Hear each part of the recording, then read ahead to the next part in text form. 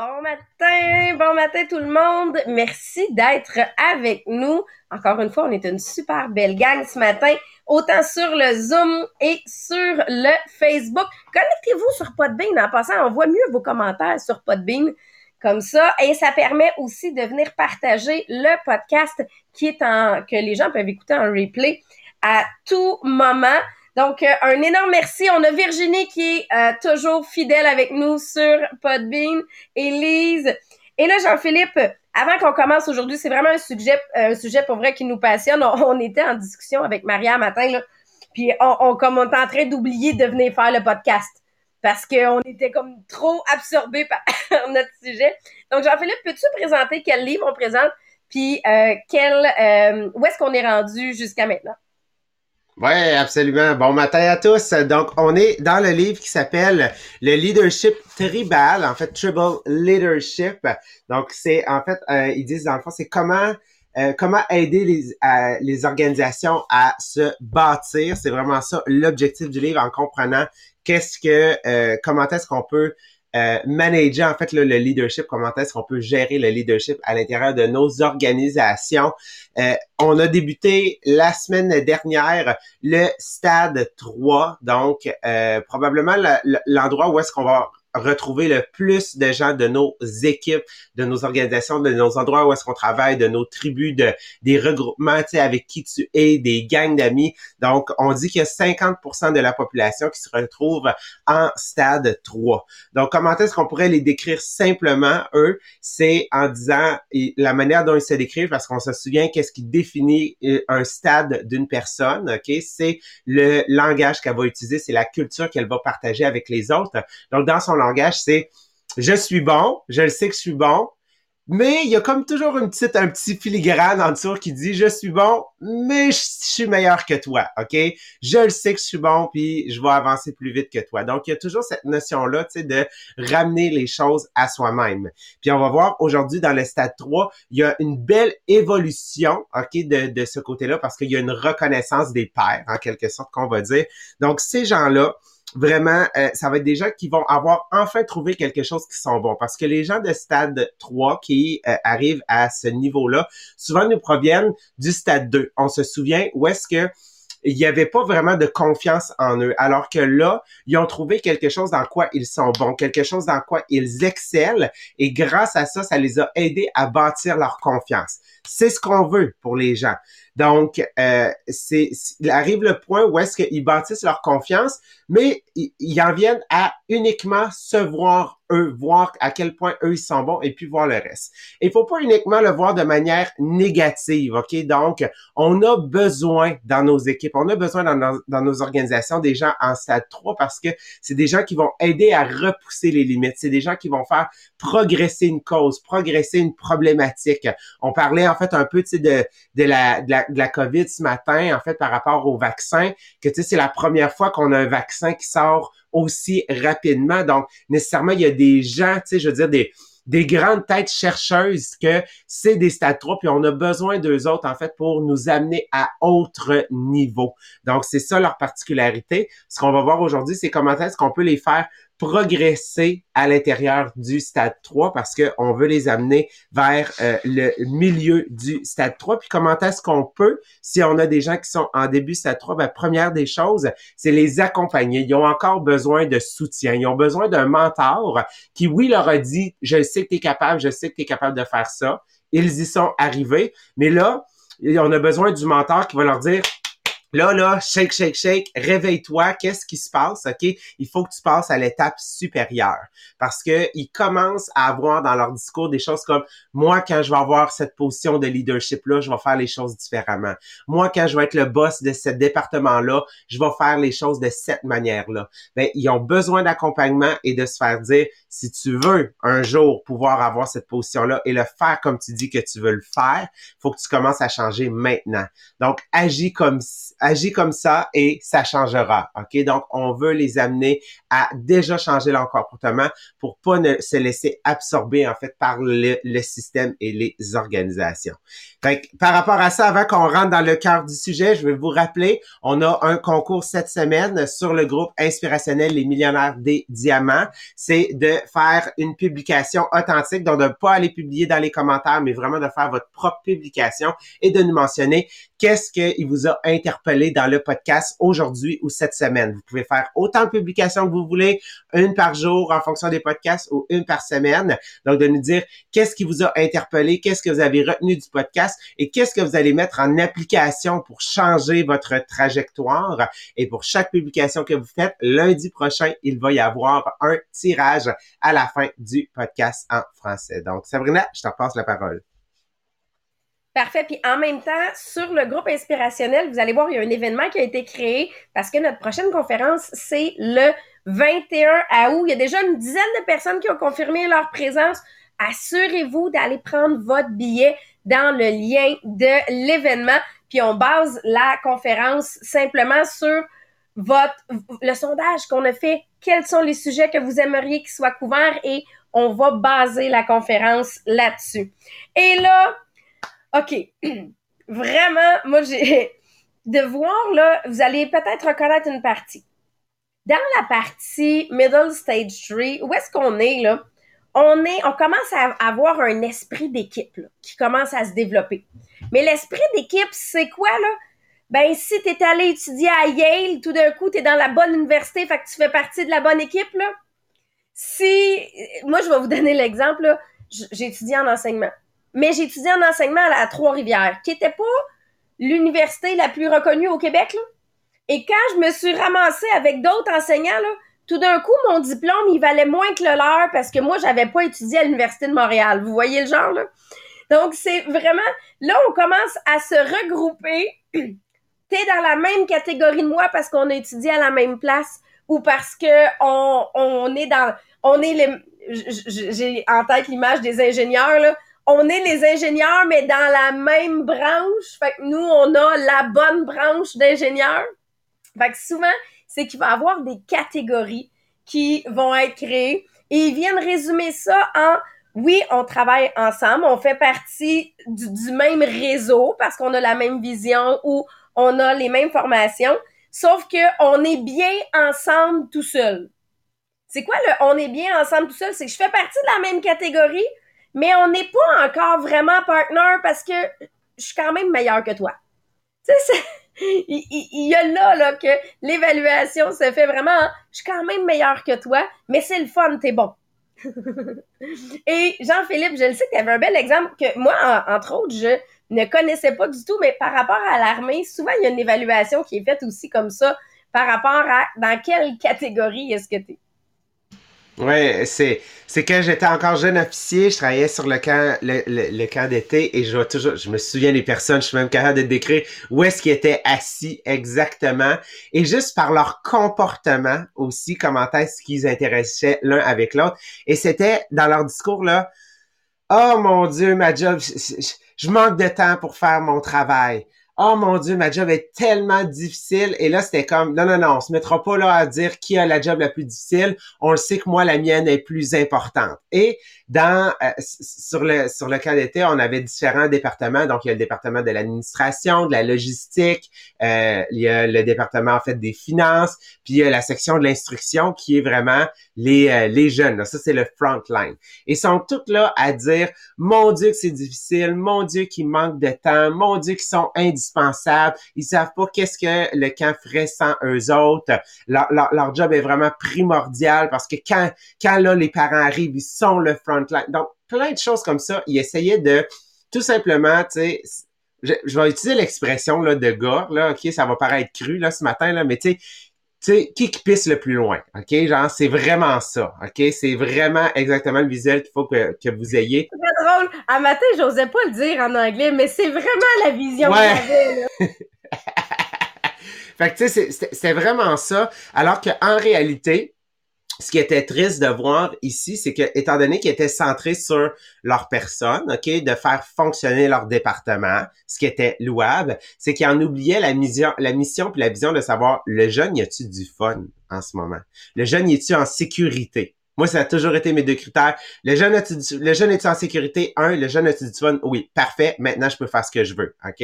Donc, vraiment, alors que c'était comme toujours, qui a la job la plus importante, à savoir, moi, en fait, là, c'est plus que toi. Fait que vraiment, c'était exactement ce type de situation-là qu'on a vécu. Puis tu sais, des fois, ça ressemble à un souper de famille, hein? Ah non, mais moi, mes semaines sont plus dures que les tiennes, hein? On peut reconnaître aussi cette partie-là. Et ce qui arrive, c'est que on a tendance aussi, puis je pense que c'est généralisé, à vouloir travailler avec les gens qui sont comme nous. Donc, quand on regarde beaucoup au niveau du stage 3, c'est que ce qu'on réalise, c'est que si moi, je suis bon, ben je vais essayer de trouver des gens qui sont bons comme moi, pareil à moi. Pourquoi? Parce que c'est plus facile de travailler avec eux. Fait que c'est vraiment le premier réflexe. Déjà, il commence à avoir un travail d'équipe, qui est une première étape qui est établie, qu'on n'avait pas au départ dans les autres stades. C'est juste que là, présentement, le travail d'équipe, il se fait juste avec des personnes pareilles. Qu'est-ce qui arrive?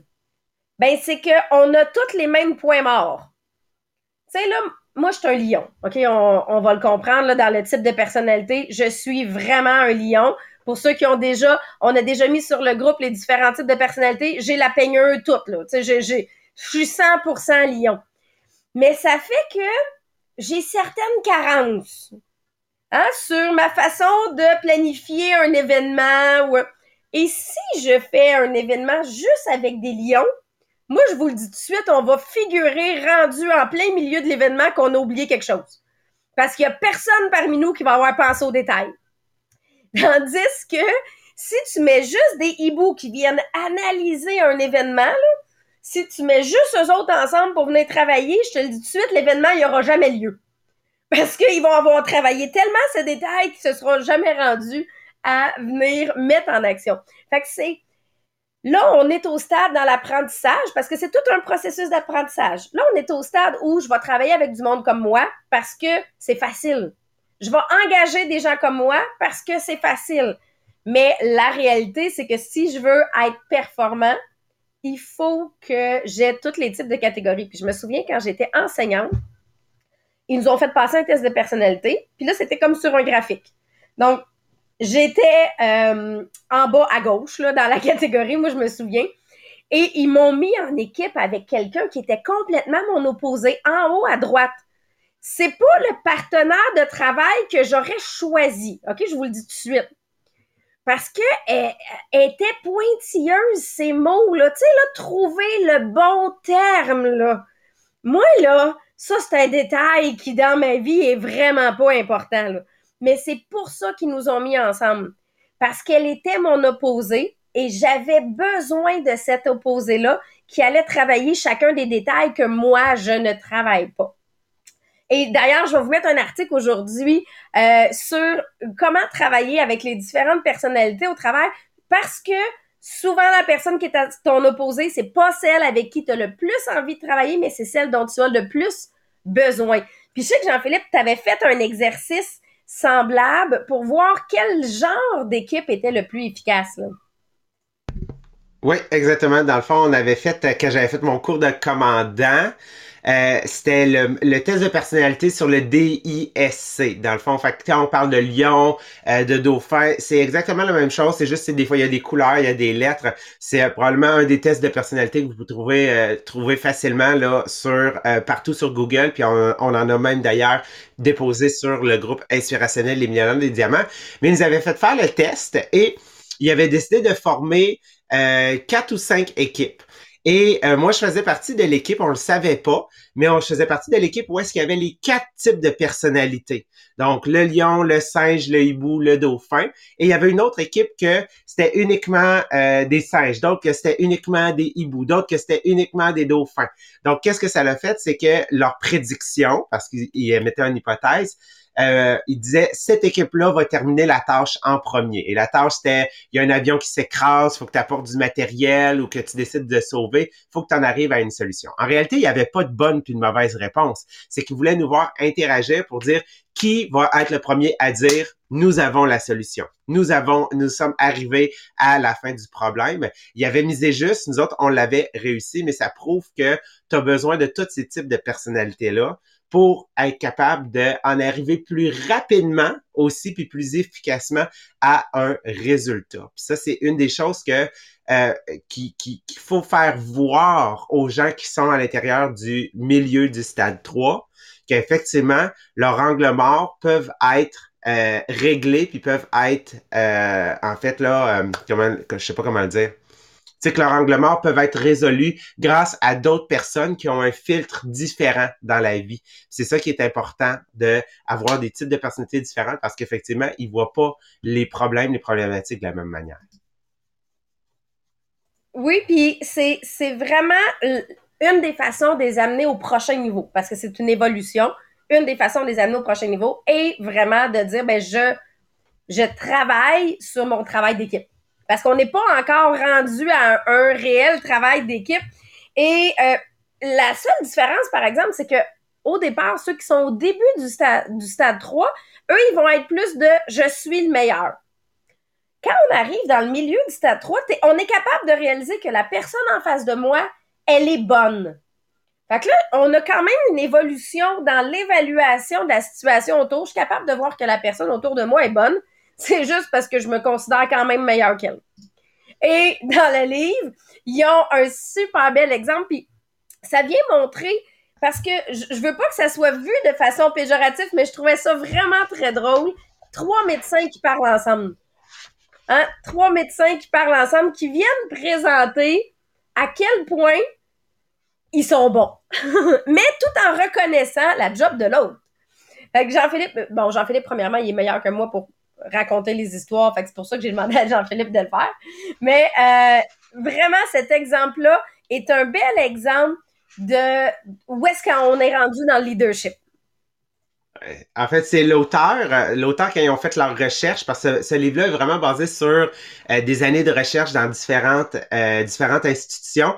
Il était dans un hôpital et il était dans l'ascenseur ouvre. Et comme si lui était pratiquement invisible, les 3 docteurs rentrent à l'intérieur puis se mettent à discuter. Et le premier docteur dit « Hey, est-ce que vous avez vu mon article que j'ai publié dans le journal de médecine, dans le fond de New England Journal Medicine? » Et là, le deuxième dit « Ben oui, mon Dieu, c'était vraiment impressionnant. Mais pendant que toi, tu étais en train de faire des recherches, moi, j'étais en train d'effectuer des surgeries, des opérations plus que tout le monde qui a jamais été fait sur le plancher, sur l'étage ici. » Ils se sont mis à rire. Fait que clairement, dans le fond, l'auteur, il a compris qu'il y avait une forme de fraternité ici, effectivement. Et c'est là que le troisième, il a dit, ben oui, puis toi, pendant que tu étais en train de faire des recherches, puis toi, que tu étais en train de faire tes opérations, moi, j'enseignais aux futurs leaders de la médecine en supervisant plus de residents, donc des résidents, des médecins résidents,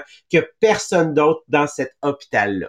Ils se sont mis à rire, les portes sont ouvertes et les trois docteurs sont sortis. Fait que tout simplement, dans leur attitude, dans leur vocabulaire, c'était comme, oui, c'est vrai que c'était bon, mais regarde-moi, qu'est-ce que j'ai fait de plus. Puis moi, la seule image que j'avais en tête, comme je disais à Sabrina, c'est une gang, là, c'est un peu macho, là, mais c'est une gang de gars ensemble, OK, qui se mettent à parler de pêche, OK, puis qu'au début, ils ont pêché une truite de 30 centimètres, là, mais ça finit qu'ils ont quasiment pêché un requin, là, juste pour dire à l'autre, là, que ce qu'ils ont pêché, c'était tellement plus gros, puis c'était difficile à sortir de l'eau. Tu te rends compte que finalement, ils ont sorti une barbotte, genre, tu sais, du lac, là. Ça ressemble un peu à ça. Et là, comment je veux faire évoluer? Hein? Le principe est toujours de dire, je veux être en évolution, je suis dans un processus. Ben, si je veux que les gens soient inspirés, ah là, je vois que mon Internet est vraiment faible ce matin. Si je veux que les gens soient inspirés, faut que je les inspire par des gens de catégorie plus haute, mais par leurs résultats. Donc, je vais inspirer par des meilleurs leaders, exemple non, c'est pas des gens qui ont plus de résultats en stage 4, par exemple, mais je vais pas focuser sur parce qu'il travaille. C'est regarde les résultats qu'il y a. Et à ce moment-là, on va être capable d'inspirer. Donc, je vais inspirer par les résultats et non par la façon d'y arriver. Mais une fois que la personne va être inspirée par les résultats, qu'elle va dire, ben moi, je veux les mêmes résultats qu'elle, là, je vais être capable à ce moment-là de l'amener vers un changement, de dire, ben c'est peut-être parce qu'elle, elle travaille en équipe qu'elle a des bons résultats. Fait qu'on va venir inspirer, mais par les résultats au départ. Parce que c'est vraiment quelque chose qui est très focusé sur les résultats et c'est un peu ce qui amène la problématique, si on peut dire. Là. Je vais vous donner un exemple. Tu passes toute ta vie dans la catégorie 3, dans cette réalité-là de performance. Toute ta vie, tu es dans la réalité de performance. Là, tu arrives à ta retraite, tu as deux choix. Soit que tu es la personne qui a le plus d'expérience à ta job et tu es la meilleure. Il n'y a personne qui va pouvoir te dépasser parce que tu es vraiment hot, parce que tu as beaucoup d'expérience. Ça se peut. Mais ça se peut qu'à la place, comme t'es là depuis vraiment longtemps, t'es moins à jour, puis là, les nouveaux y arrivent avec des nouvelles méthodes, puis ils sont meilleurs que toi. Là, tout d'un coup, ta valeur, elle est moins grande parce que tu as moins de résultats. Hein, ce qui arrive, c'est que quand on s'évalue par le résultat, si j'ai moins de résultats, j'ai moins de valeur. Qui, dans les faits, la personne, la valeur de la personne ne devrait pas être liée avec le résultat.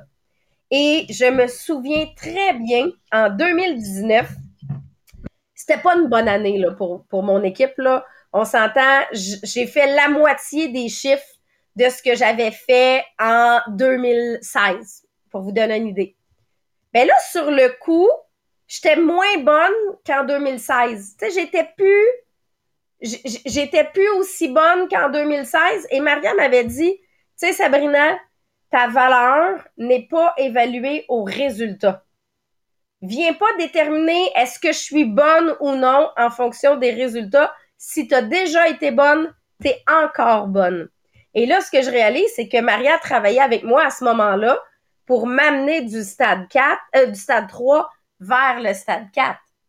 Pour me détacher du résultat, de détacher ma valeur du résultat pour m'amener vers le leadership, vers le combien de personnes j'aide, vers ma vision. Fait que ça, c'est vraiment ce que Maria a fait avec moi en 2019 quand on voyait les différents résultats. Fait que c'est vraiment d'apprendre quand je veux évoluer, parce que c'est un processus d'évolution. Puis comme Maria disait, elle dit, oh mon Dieu, j'ai vraiment passé par ce stade-là. C'était sa réalisation ce matin. Que oui, parce qu'on va tous passer par ces différents stades-là. Puis elle dit, même que là, présentement, ma fille est clairement là. Parce que à titre d'avocate, tout dépendant où est-ce que tu as étudié, tout dépendant dans quelle branche tu as étudié, tu as plus de valeur ou non, là. Donc, elle réalisait ça, mais ce processus-là, faut le vivre. Donc, pour arriver à trouver ma réelle valeur, faut que je passe par ma valeur et dans les résultats. Mais à partir du moment où je suis capable de dire ma valeur est au-delà des résultats, là, c'est parce que je suis en train de passer dans le prochain niveau. Puis là, je voyais la question, le test de personnalité. Oui, on va vous le remettre, le test de personnalité. Ceux qui vont vouloir les passer, vous allez avoir un article sur comment travailler avec les différentes personnalités. Mais si vous voulez passer le test de personnalité, on va pouvoir vous le remettre en place.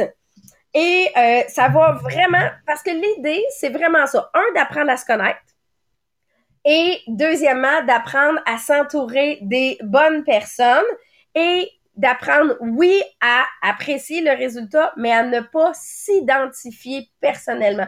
Parce que même que les gens vont avoir tendance à se dire, je suis rendu un numéro. Parce que si je performe, j'ai une place. Si je performe pas, j'ai plus de place. Puis en anglais, Jean-Philippe, tu disais l'expression qui est utilisée à partir du moment où t'as plus de, pas que t'as plus de valeur, mais t'as moins de valeur parce que t'as plus les mêmes résultats. Il y a une belle expression en anglais qui vient présenter ça. Ouais, j'essaie de voir, mettons, ça serait quoi en français? En anglais, c'est, dans le fond, ils se pitchent en dessous de l'autobus. En fait, c'est comme si they throw themselves under the bus.